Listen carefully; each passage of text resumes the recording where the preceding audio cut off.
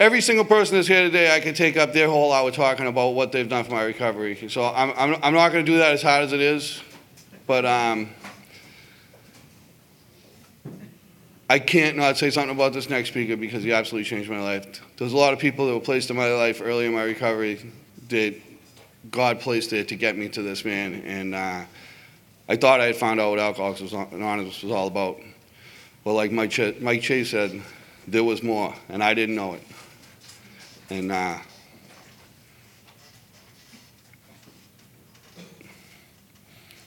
I can say is thank you, Peter. Our next speaker speaking on steps 4 and 5 is Peter M. from Boca.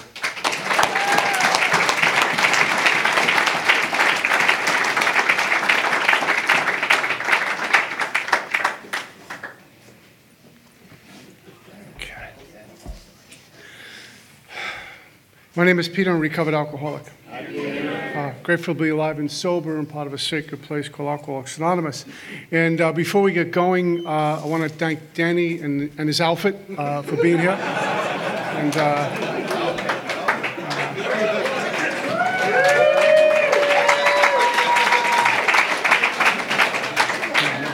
all I can think of, Don Johnson lives. I didn't want to put this in. I thought it was a little too flashy. He shows up like a Hawaiian escort or something. I don't know. But thank Danny and the folks who put this together. This is a lot of hard work, so if we can just give it up for them for a moment.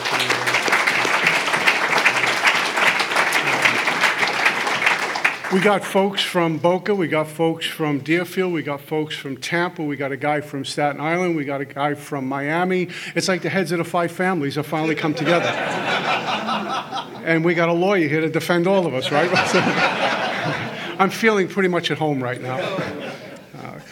God separated me from alcohol June 23rd, 1988. And I am a recovered alcoholic, and I say that because I am. And anything less than that would be falsely humble. A loving God separated me on the day of June 23rd, 1988. God willing, my final separation from alcohol. I had been off non-conference approved dry goods for a couple of years other than eating pills and drinking as much booze as I can get into me. Mike talked about the phenomenon called craving. But in June of 1988, I was left really at what was my bitter end, and that was homelessness and daily humiliation, degradation. And 6 treatment centers behind me. I tried Alcoholics Anonymous. I knew this didn't work. It was a cult. I tried my religious community. I knew they didn't want me. That didn't work.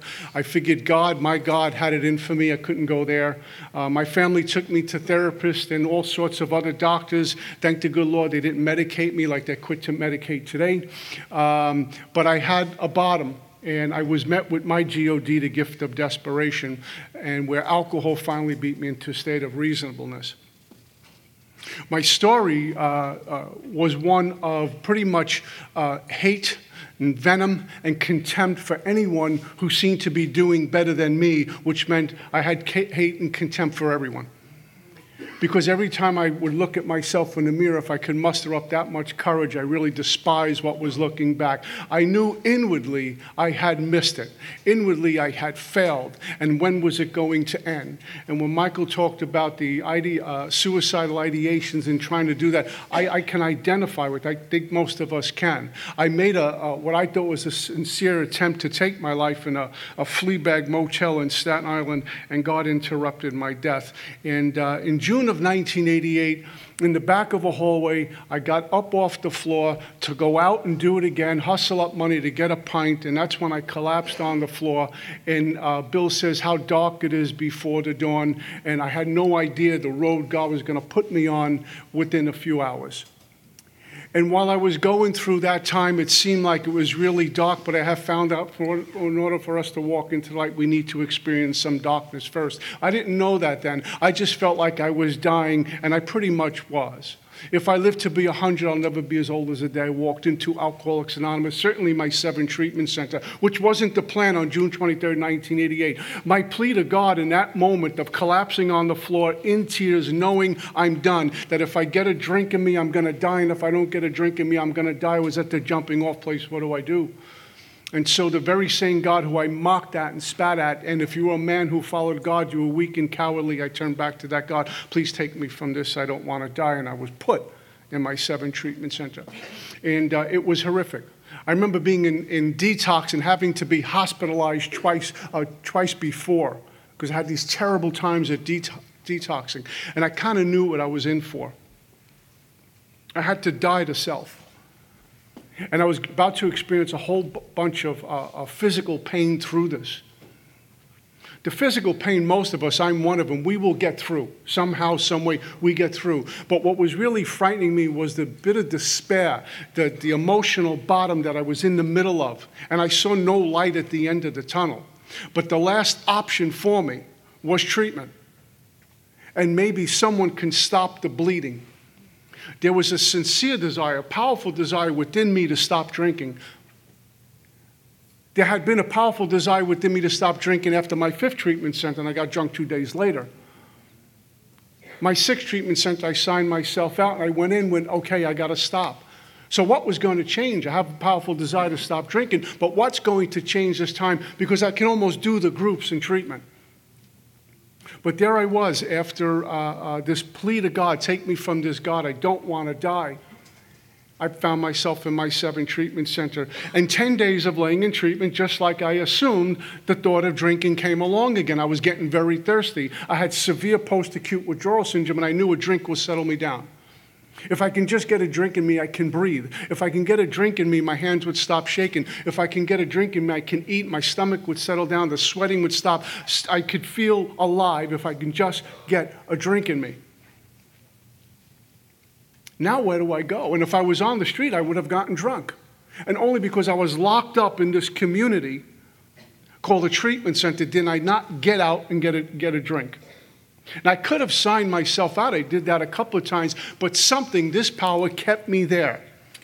And what I've learned from an experience like that, very often when we're walking, chopping wood and carrying water, and God is pruning the tree and removing things from our life, we feel like we've been left abandoned by God, like we have the trials of Job again. And because something feels painful, I immediately interpret as something is bad. But going through a detox was a wonderful thing that was about to happen to me. It didn't feel good. Being in treatment, again, felt terrible. The emotional bottom was awful. Everyone outside that circle could have said, finally, he's getting better. It didn't feel that way to me. And that can happen to us while we're in the rooms of Alcoholics Anonymous and going through the step work where every belief system, every idea is being challenged. Big Book says, perhaps we've disturbed them on the question of alcoholism. If your sponsor is not disturbing you regularly, get another sponsor. That's the idea. To question belief systems. Page 27 says, ideas, emotions, and attitudes were once the guiding forces of the lives of these men are suddenly cast aside in favor of a new set of conceptions. I had to die to the self before the physical death. That's uncomfortable. I realized walking around in Alcoholics Anonymous, going through the Big Book Alcoholics Anonymous, that for so long, I was walking around with a case of mistaken identity. And how often with our prayer, we just check in with God. I hear all the time, I pray on the way to work driving. Not a good idea. What kind of relationship is that? It's like pouring your heart out to someone and they're texting while you're doing this. When I'm driving, praying to God, what kind of integrity is that? What kind of honor and worship am I giving? What kind of interior prayer am I doing? Seeking God in everything. Living in the presence of God. I can't do that while I'm praying and driving. I can talk to God while I'm driving, but prayer is something different. All these belief systems had to be challenged on me. And it was very uncomfortable. I have found where prayer flourishes is where it feels like the desert, where it's just me and God. And there's no distractions. There's nothing going on. In fact, my most intimate times with God over the last 28 years has been when there are no attachments, no employment, no money, no relationship, and it felt like the walls of life were crumbling in on me. And the only place I can turn to was my God and beg him for mercy. And something happens when we're in a place like that. There's no interruptions. There's no blockage. There's nothing. It's just me at God's mercy. I need to remember that when things are good, where I show up to God with bowed head and bended knee still. That would not be possible by just for me just go to meetings. I tried AA, got drunk on the way in and on the way out. And for some of us, it's good news, and some of us, it's bad news, but meetings alone don't treat my alcoholism. It's one side of a three-sided triangle. The sacredness of our fellowship called Alcoholics Anonymous, which is a Band-Aid on an open wound for many of us. I'm one of them. The unity of this fellowship, the fellowship of the Spirit, and the Spirit within the fellowship. You walk in the door and you feel you're at home with my kind of folks. We understand each other. We get each other. As soon as I say I'm alcoholic, you got me, and vice versa. But then we go home after an hour. We identify hopefully for an hour. We talk to each other for an hour. We meet by the coffee pot before and after the meeting. But then I need to get in the car with me and my alcoholism. And that starts talking to me. And it's all up in my mind because I'm not drinking. I have no phenomenon called craving going on. And what the mind loves to do is create illusions in my mind to keep me from the truth. And when we go through this work, we find that God will volunteer us to go to places we can't go to. How willing am I? In the third step, it says, you do with me as you wilt. You do with me whatever you want to do. Part of the third step prayer. There's no reservation, no pushing back, non-negotiable. Take me like the wretch I am and remold the clay because I've made a mess of it. Well, we can say I'm ready to turn my will and life for the care of God. Sponsor, I'm ready to do it. I'll get on my knees. I'll memorize the prayer and sound real good. As soon as I get up off my knees, I go right back into self-reliance. How often do we pray? How often do we write inventory? Get off the phone with our sponsor. Confess on paper, orally to our sponsor, and agree to take some corrective measures into our life. And as soon as we get up off our knees and hang up the phone, we immediately knee-jerk right back into self-reliance. As if the inventory and the prayer and the speaking to the sponsor never happened. That's called cataloging. Look how beautiful my inventories are. I talk to my sponsor all the time. I just prayed. I'll tell you how long I pray and meditate because I'm a guru. I am Moses. But I'm right back into self-reliance.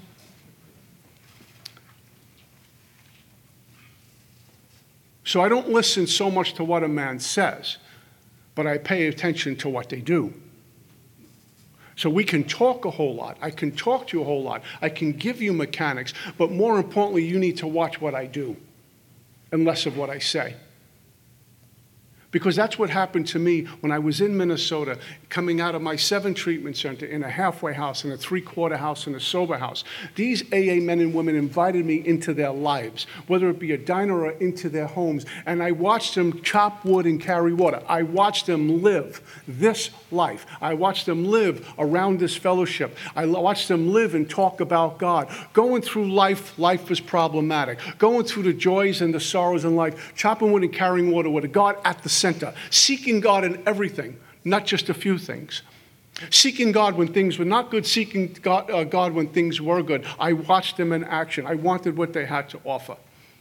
They were living a sermon that we talk about in the big book, Alcoholics Anonymous. I like the effect produced by booze. I love the effect produced by God. The question we have to consider is how free do we want to be?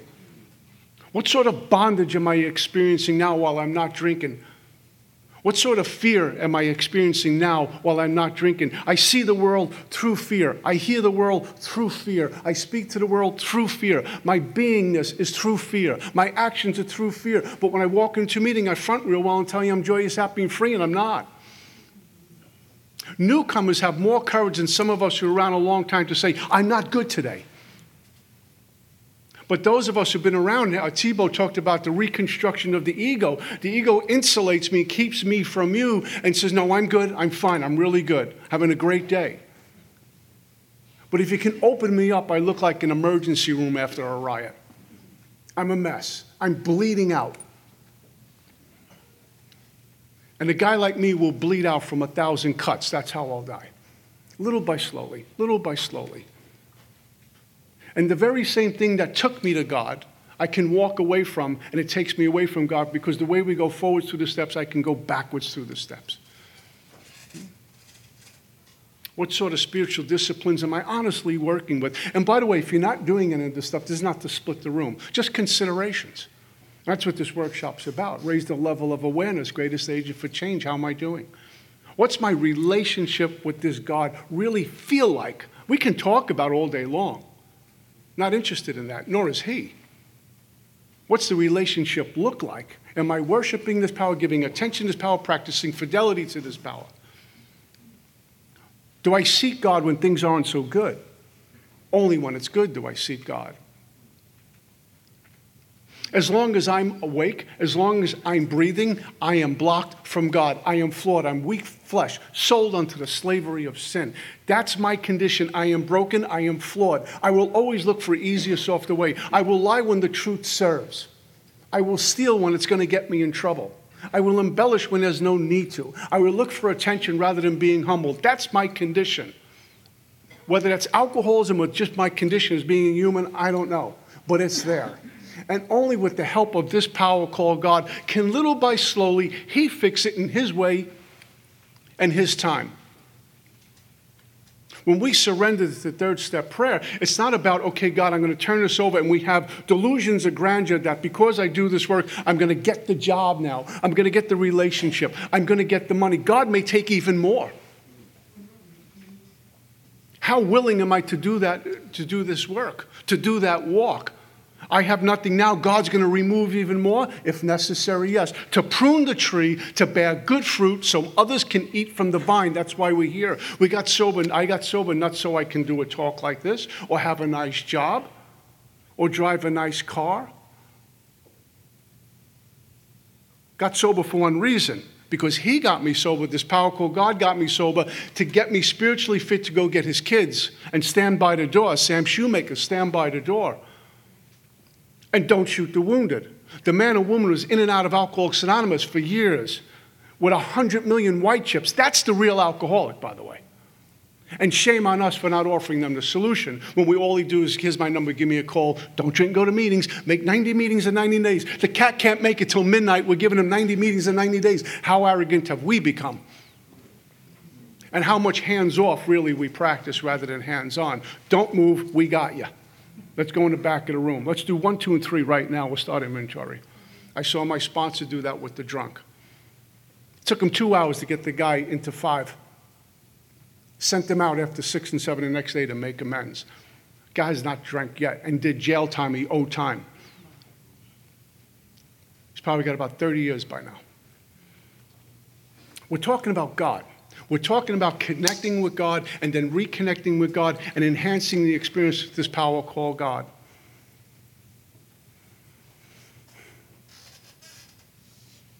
We can do this work, and I've seen many. Begin to worship the book and worship the information rather than the power. Has this information, this program my life or transform my life is the question. Am I sitting here this morning, restless, irritable, and discontented, joyous, happy, and free? And am I in a place of resistance or acceptance? In a place of blaming or forgiving? And we all know where we are. Some of us are joyous, happy, and free, and everything's good. Great. Sponsor some folks then. Pass that on. Some of us are sitting here looking for that thing in the meeting that's going to set us free, that little connection, that one word, and you might get it, you might not. But God could and would if he was sought. Am I seeking? Sometimes we're around Alcoholics Anonymous a bunch of years and thinking, now I can manage my life because I'm sober double digits. I'm in charge of my life. I'm earning all of this. I've earned my seat. Really? Good job. I'm an alcoholic, cannot manage my own life, drunk or sober. That no human power can relieve me of my alcoholism, drunk or sober. And God could, would if he was sought. Am I seeking? No human power can relieve me of my alcoholism. No thing can relieve me of this thing called alcoholism while I'm not drinking. Because alcoholism will go underground and resurface in other areas. They're called sex sprees and food sprees and money sprees and fear sprees and thinking sprees and all sorts of anger sprees. You ever notice anger needs to think and replay and plot? Love doesn't. So I showed up to this work really dying in Alcoholics Anonymous. I was sober 6 months, almost to the day. December 22nd, 1988, and I was thirsty, and I was restless and discontented, to put it mildly. I was acting out every way possible. I could not fill the hole in the soul. I was looking for external conditions to remedy what was in here. I just knew I'm not right. These people in AA seem to be right, but I'm just not right. I got anxiety, I got fear, I'm tossing and turning at night.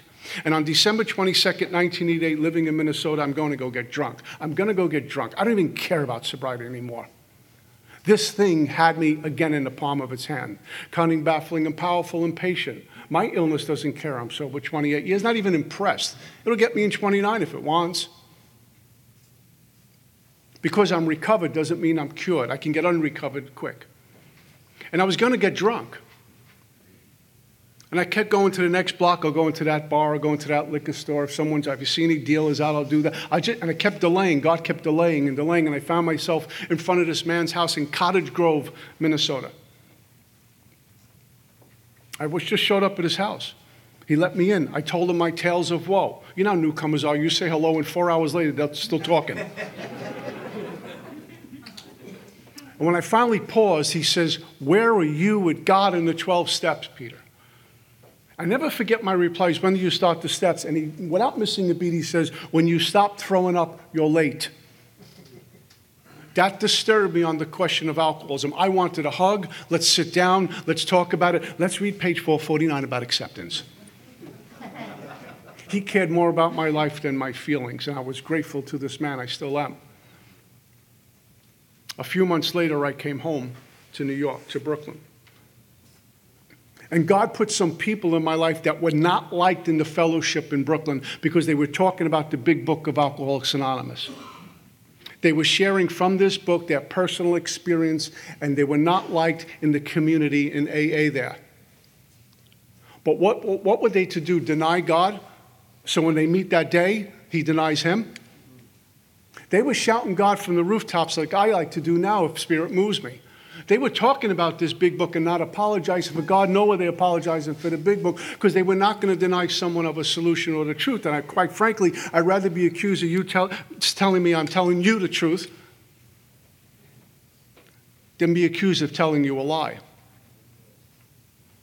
And so I showed up to this gentleman, and God put him in my life, and we began a journey through the big book, Alcoholics Anonymous. And I was with this sponsor for a neighborhood of 10 years. And I watched right in front of me this spiritual enlightened man who had the answers. You know how the elders are in AA? You present them with the case, they pause, and they give you a consideration. They don't tell you what to do all the time. They give you a consideration, and suddenly the light goes on. Got it. Great teacher. A bulldog of a teacher. All my teachers were like that.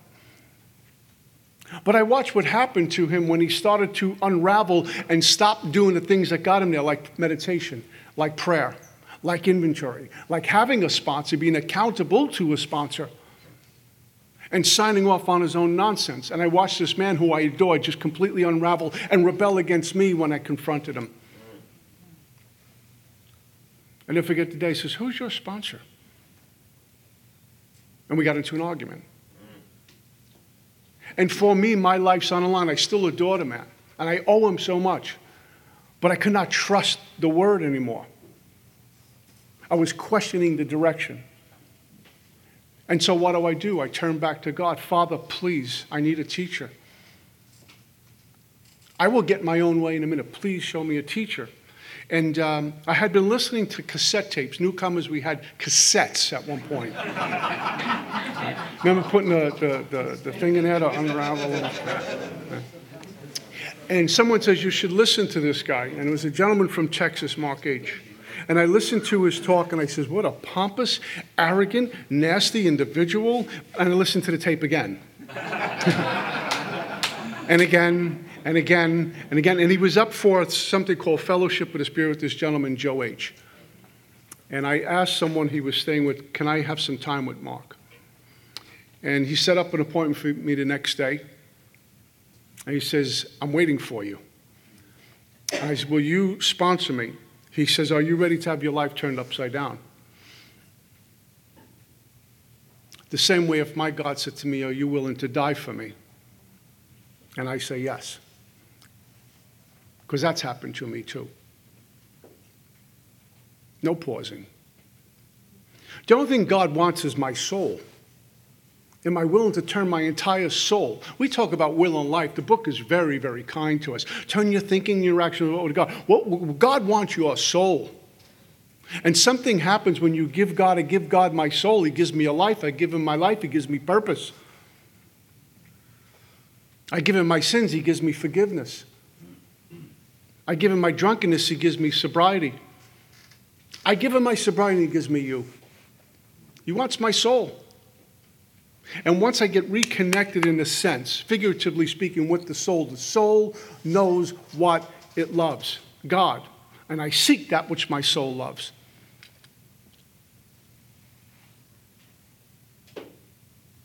And Mark began the work with me all over again. I was one of those guys who sat in a room and believed you go through the work one time into 10, 11, and 12, and you stay there. And if that floats your boat, great. But a lot of folks who do that, I'm one of them, had contempt for people going through the steps over and over again. I've been on both sides of the fence, going through the steps over and over again, revisiting 4 through 9 into 10, 11, and 12. I like a lot better. Like a river flowing, a pure, clean river, flushing out the old and experiencing more of this God. Be rid of the things that are blocking me from God over and over and over again. What a tremendous experience. Maybe I want to go through the steps again and again because I just got lazy and rested on my laurels, but my ego is so big it doesn't tell me that.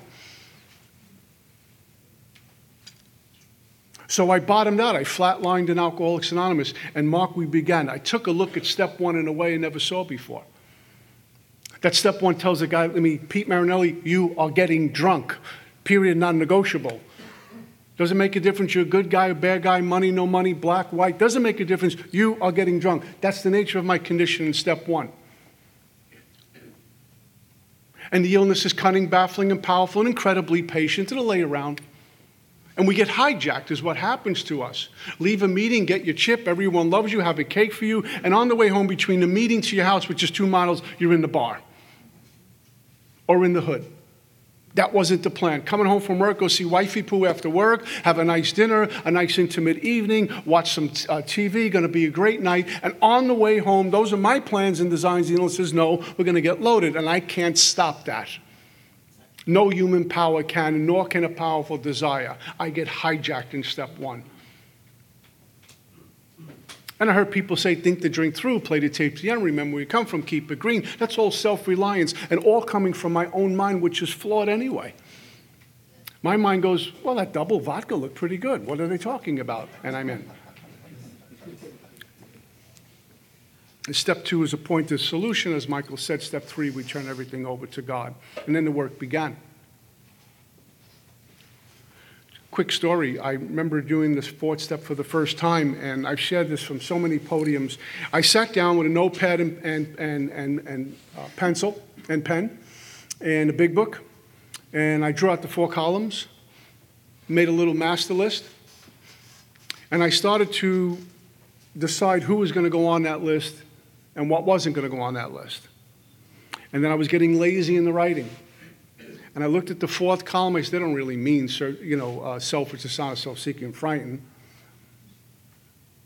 Looked at the 3rd column, seemed really complicated. And so I closed the book.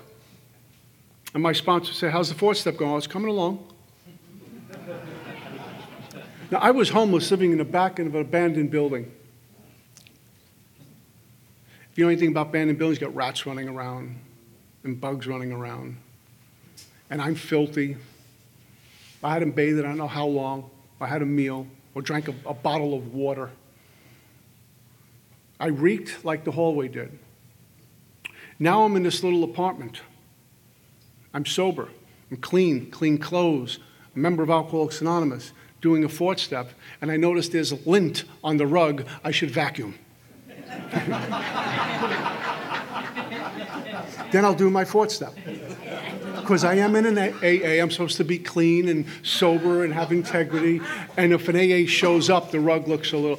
And then I said, well, it's going to be a long night, so I'm going to make a pot of coffee. because that's what AA does. We do. We drink lots of coffee, and we do big books. I make a pot of coffee. I'm good for about 1 cup in the morning and a half at a meeting. I start drinking coffee. I look like a crackhead trying to write.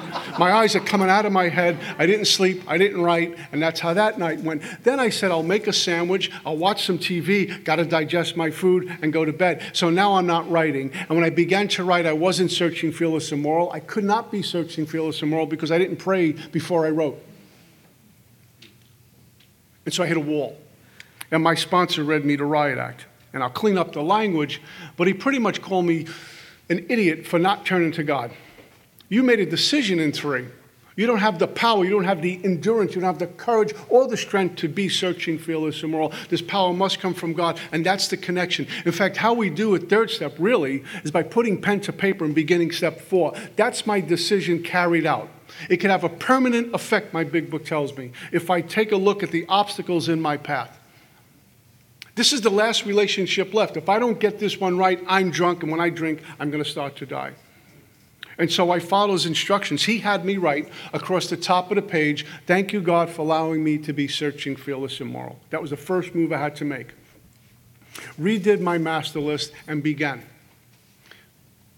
Name all my causes. Name all my causes. Got done with that, moved into the 3rd column, and took a look at 7 areas of self. My pride. No one should see me this way. My personal relationship, how I think the relationship should look. My self-esteem, how I see or feel about myself. My emotional security, which is the thing that keeps me in bondage. What I need from you so I feel okay. That's the bondage piece for me. My ambition, what do I want? My sex relations, conduct. Even how I think a man should be. But sex conduct, they're not being an arbiter on right sex, wrong sex, too much, too little. Conduct. How many people did I take advantage of, put in harm's way because of my selfish and self-seeking needs, wants, desires? My pocketbook, my money. I want to have an American Express card. I want to have a nice house, but I don't want to pay that bill. Just give it to me. No one takes my money. And I looked at this stuff. For example, pride. No one should see me appear less than. No one should see me in a bad place. No one should see me with no money. Why? You may not like me. And if you don't like me, you won't be my friend. And if you're not my friend, I'm going to be alone. And if I'm alone, I'm going to feel abandoned. Oh my God, I'm going to die. Same thing with personal relationships, self-esteem, and so on. At the end of the day, it's, oh my God, I'm going to die. And I will do anything to have a relationship. I will hang out with people I normally wouldn't fly over just to have companionship. I will bed down with anyone, anytime, to have companionship just to get through a long, dark night. Because I can't be alone. I don't want to be alone. In fact, the entire inventory, when we take a look at our inventory, we look at resentment, we look at fear, we look at the sex inventory, principles, institutions. When we dump the entire inventory into a funnel, one word squeezes out: fear. And what they had us do is look at fear basically in a few different ways. It's fear. The other thing I've learned, it just happened to me now because I just came out of the other side of the work very recently, is that I gave my sponsor a whole bunch of inventory, all the categories.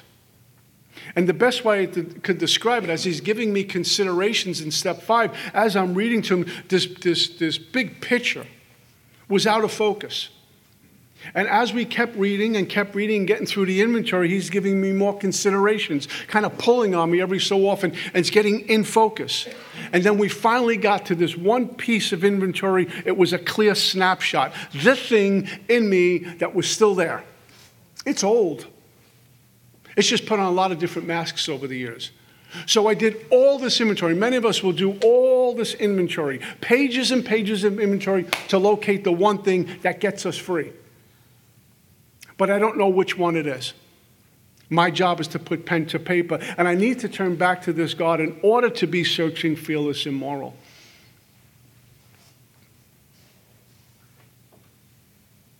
I stayed with that work the first time, as I said earlier, about 10 years.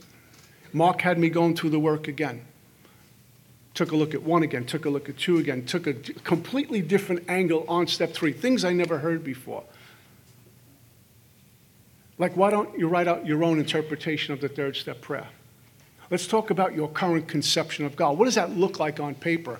How would you like to see your God in the future? What would that look like? Because there was a point I was really relying upon your God and I was lacking a relationship with my own. Inventory. If you're not doing inventory, you have no idea what you're missing. It's like walking into a restaurant when you're really hungry, studying the menu, and then leaving, wondering why you're still hungry. I need to get soul food. And what inventory does is kind of unlock the shackles that have been keeping me in bondage. What inventory does is allow me to be free of the things in me which are blocking me from God so I can finally experience oneness with God rather than separateness from God. And now I'm going into prayer differently. I'm going into prayer with a prayer of surrender, a prayer of mercy. I'm not petitioning, but I'm doing a lot more listening. And a complete dependence now upon God. Not God and something else, God and him, God and her, God and my job and my money. There's just God. There's no other. Where I am this morning is I can safely say, as of today, complete dependence upon this God. Complete trust in this God, a spiritual walk, to walk in gratitude with God. It's easy to be grateful when a banquet's prepared for you. What about when hard times come? Can I still walk in the spirit of gratitude with God, knowing he's moving the pieces on the chessboard? And even though I might say, God, this is a bad move, he knows the end of the game. And just trust. There's a great story of the Zen master who's on a snow-covered field with the pupil, and he says, walk and make a path. And he says, Master, there is no path. He says, walk, and when you look behind you, you will see the path. Am I willing to do a walk like that? A narrow road through a narrow gate to which I'm about to pass, which means all the things I came into AA with has to go. The things I've accumulated in AA have to go. And step 4 was going to do it. And the things I come into AA with, not only the material things, it's the things up in the head.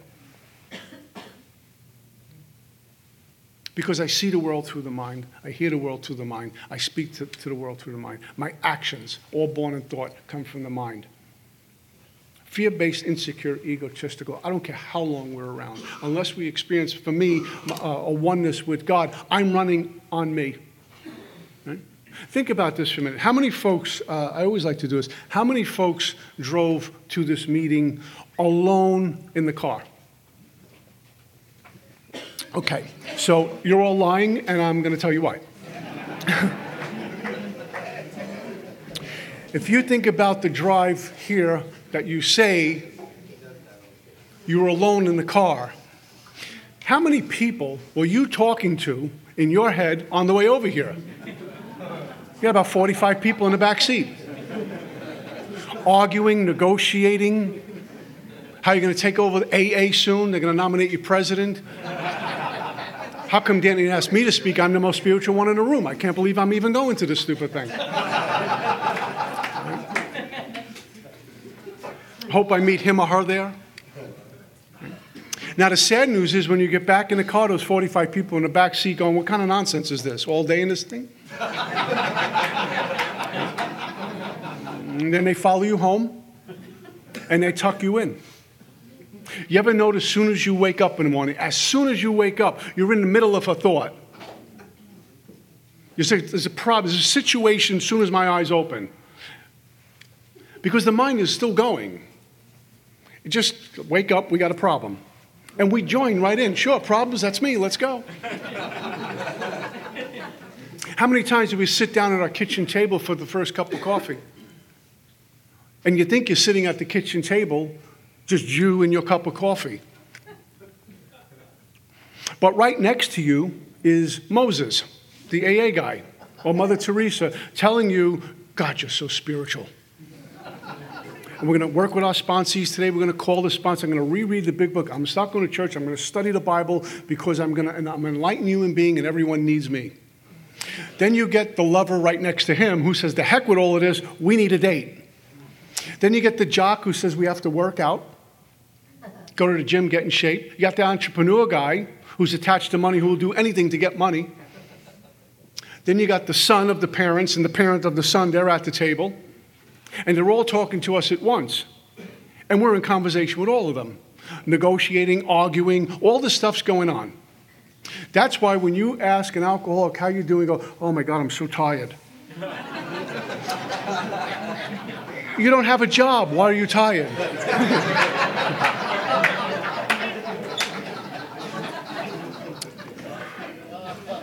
Walk into a meeting like, you walk in like this. How you doing? I'm great. Everything's beautiful. Great.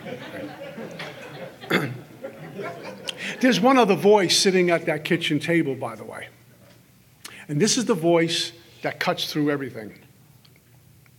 This is the voice that gives us guidance. This is that gauge, that GPS inside of us that says, call your sponsor. This is the voice that says, let's pray some more. This is the voice that says, don't worry about money, I got you. This is the voice that says, let's be a servant. That's the godly voice. You know what we do with that one? Would you please shut up? I got people to talk to here. There's something that goes on, and I want to be careful with traditions, but it's a sermon on the offense of the cross. We can bring that into AA, the offense of God. You know why I don't like big book meetings? You know why I don't like the godly meetings, the spiritual meetings? Because they're a reminder of how ungodly I've been behaving and how untreated I really am and how I'm totally relying upon self-reliance, me and my ego, and they're talking about God-reliance and humility, and that is this thing that shows up. I want no part of that.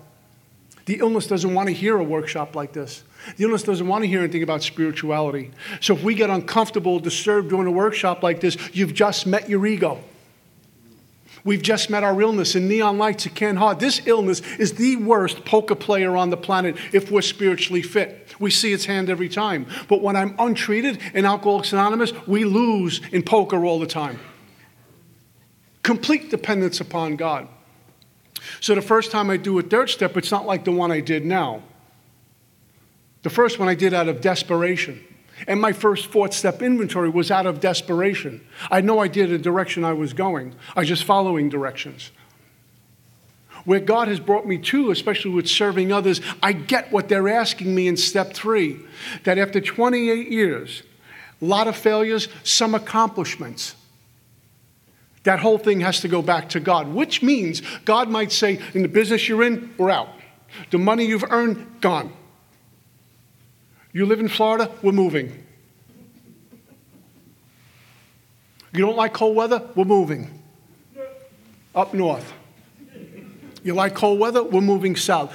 None of my business. My recovery is none of my business, nor is my life. That was one of the things that was made clear, abundantly clear to me, including this last time going to work. As soon as I put my hands on a wheel, thinking I'm in charge of something, I'm headed for a brick wall, because it might not be aligned with God's will, and I need to play by someone else's rules, his rule, and align my will with God, or I'm out of line. When I was growing up, the elders would tell us, hey, kid, you're out of line, which meant you're about to get in trouble. You're out of line.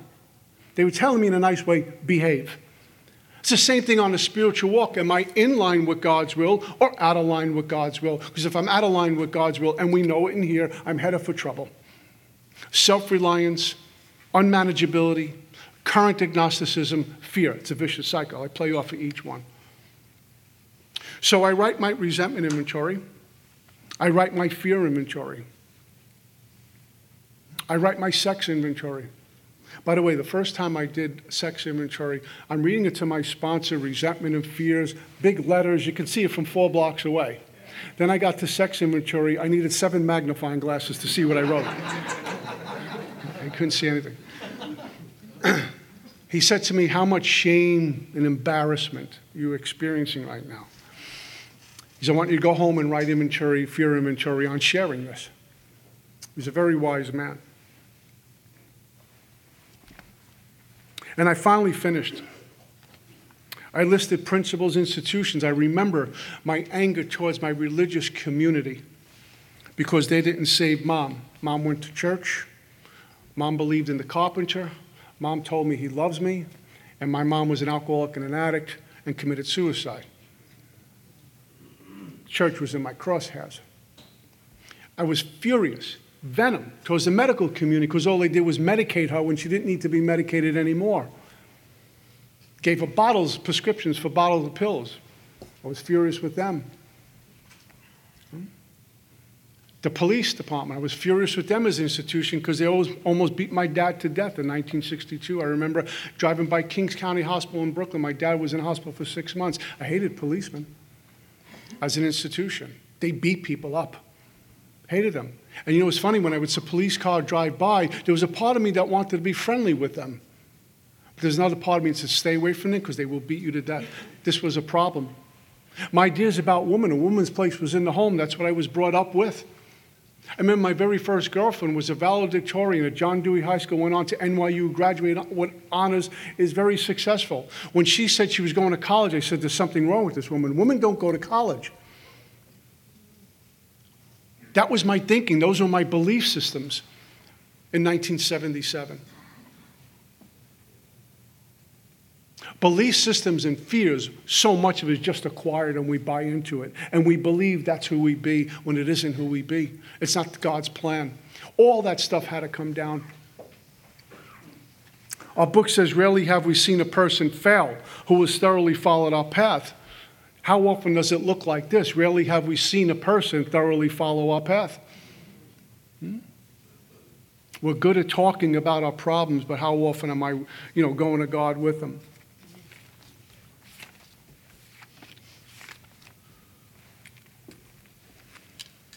It says, having made our personal inventory, have this fourth step. What are we going to do about it? We've been trying to get a new attitude and a new relationship with our Creator. Well, I might have a good attitude about God, an open-mindedness about God, a willing to take direction about God, but I'm going to be made new again. And a new relationship, I might be praying to God and have somewhat of a relationship, maybe not where we are after so many years of being in this deal, but we're going to get it new, refreshed, enhanced. We're going to grow with this God. And it comes a point in our life where we have dependence and trust and we love the effect produced by God. I want more God. When I drank, I want more drink. I'm not going to come in here and put a lid on how much God I'm getting. I need to be a seeker. It says we've admitted certain defects, have ascertained in a rough way what the trouble is. We put our finger on the weak items in our personal inventory. These are about to be cast out. So I'm not going to work on these defects when they show up. In fact, one of the biggest defects I can have is believing I can work on my own defects. I'll deal with my defects. No, they're going to deal with me. It tells me if I skip this vital step, I may not overcome drinking. Simply put, if I don't do a fifth, I'm going to drink one. It's a clear-cut warning in my big book. If I don't do this step, I'm not overcoming drinking. It means the time and place is going to come. I'm going to get so thirsty, I'm going to get drunk, or experience a strange mental blank spot where everything's good, the goose hung high, and I'm in a bar. I got a buddy of mine in Staten Island, had about 7 or 9 years sober. Walked into a bodega on Houston Street, got a six-pack, got drunk, wound up, went to a blackout, comes out of a snowstorm in Detroit, stuck in a limousine. Has no idea how we got there. Sober that many years, but no spiritual muscles. Speaking about that, we like to go to the gym, we like to work out, watch what we eat, right? Careful what kind of, hydrate ourselves, get the right tan, because we're in South Florida, got to look good. Spend about 8 hours on the hair, the beard, the whole thing, clothes match, this matches this, everything's good. Oh, we look good on the outside. But what about the spiritual gym? What am I doing for the soul? What am I doing for my soul food? Because at the end of the day, it's the only thing that counts. It says I must be entirely honest with somebody if I expect to live long and happily in this world. It says when we decide to who's to hear our story, I waste no time. I have a written inventory. I'm prepared for a long talk. I explain to my partner what we're about to do and why we have to do it. They know. It says we're engaged upon a life and death errand. Think about this for a minute. The book is telling us we're engaged upon a life and death errand. Very graphic. Very powerful word, life and death. So when I'm hearing a fifth step or I'm sharing my fourth step in the fifth step process, this is life and death for me, regardless of how long I'm sober. I get that at a gut level.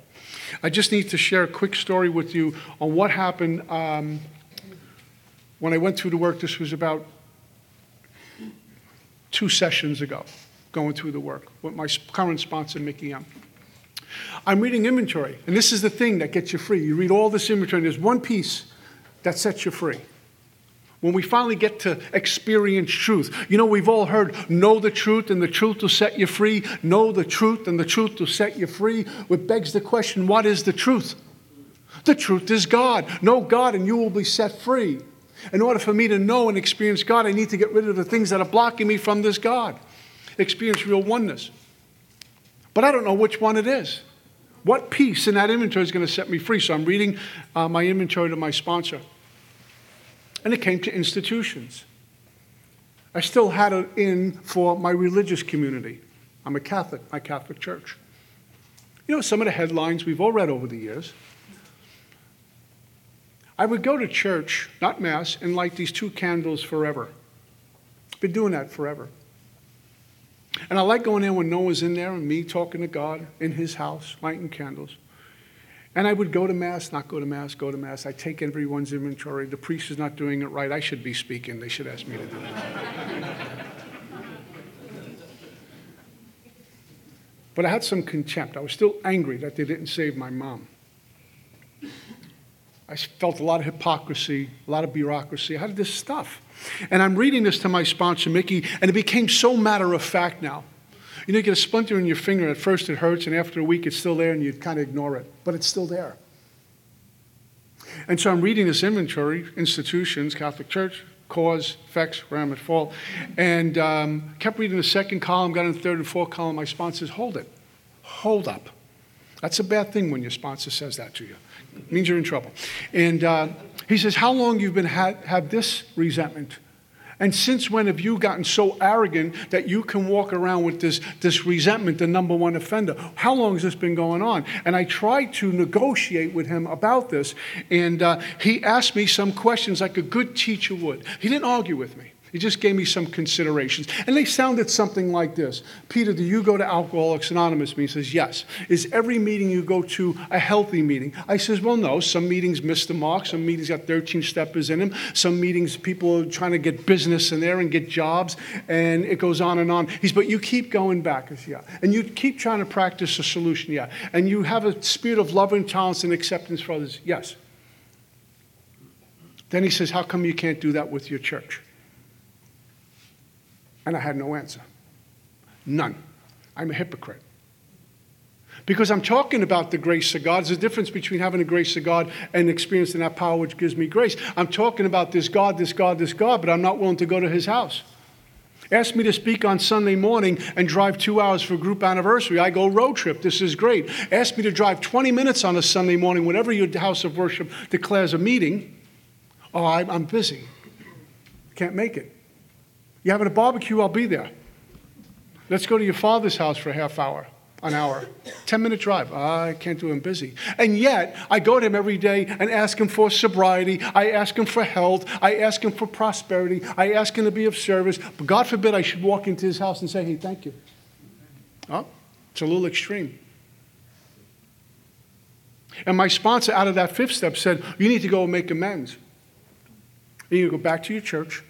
You're going to sit with the priest and make amends. And it's just what I did. And the priest said, when I asked him, what can I do to make it right? Can you come to Mass tomorrow? My whole life changed. Because I showed up for Mass. My entire life changed. I'm a member of good standing, an active member in my church. Now, I can't even think of how I did it so long without it, how dark it was before the dawn. More pruning of the tree. God said, the ground's fertile now. Now you need to see some more truth. Now you're ready. What would have happened if I missed the inventory? If I didn't write that piece of inventory and if I didn't share it with the sponsor? I'd still have that hole in the soul, a little piece of it, little tiny piece. But it's like having a little tiny piece of cancer. It's going to kill me if I don't take corrective measures. And there it was, out of a piece of inventory, an enlightened teacher. To get more right with God, to have this new relationship with God, and let God take me to where he needs to take me. And every time I've got done with the fifth step, we have some promises on page 75, and I'm just going to share them and get out of here. It says, once having taken this step, withholding nothing. Have I withheld anything? Got some take it to the grave stuff. I'm delighted. I can look the world in the eye. I can be alone at perfect peace and ease. My fears fall from me. I begin to fear the nearness of my Creator. I may have had certain spiritual beliefs, the infancy of them. Now I begin to have a spiritual experience. The feeling that the drink problem has disappeared will often come strongly. I feel I'm on the broad highway walking hand in hand with the Spirit of the universe. Connectedness, not separateness. The drink problem has disappeared. Those fifth step promises may not pop as soon as we get done with the fifth step, but they're going to be experienced because my big book has not lied to me yet. And when I'm done with the fifth step, we get the quiet hour time. It's the only time in the book says take an hour. But we're going to be busy during that hour, making prayer, thanking God from the bottom of our heart that we know Him better. Answering some more questions. Is all the stones properly in place? Second step stone, third step stone. Am I clear? Have I skipped anything in that fourth step? Have I tried to get past something in step 5 with my sponsors? Everything as far as I can see, good to move on.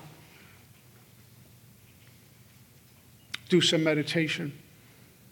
And then the hour's up, and we move into 6 and 7. That's all I got. Peace.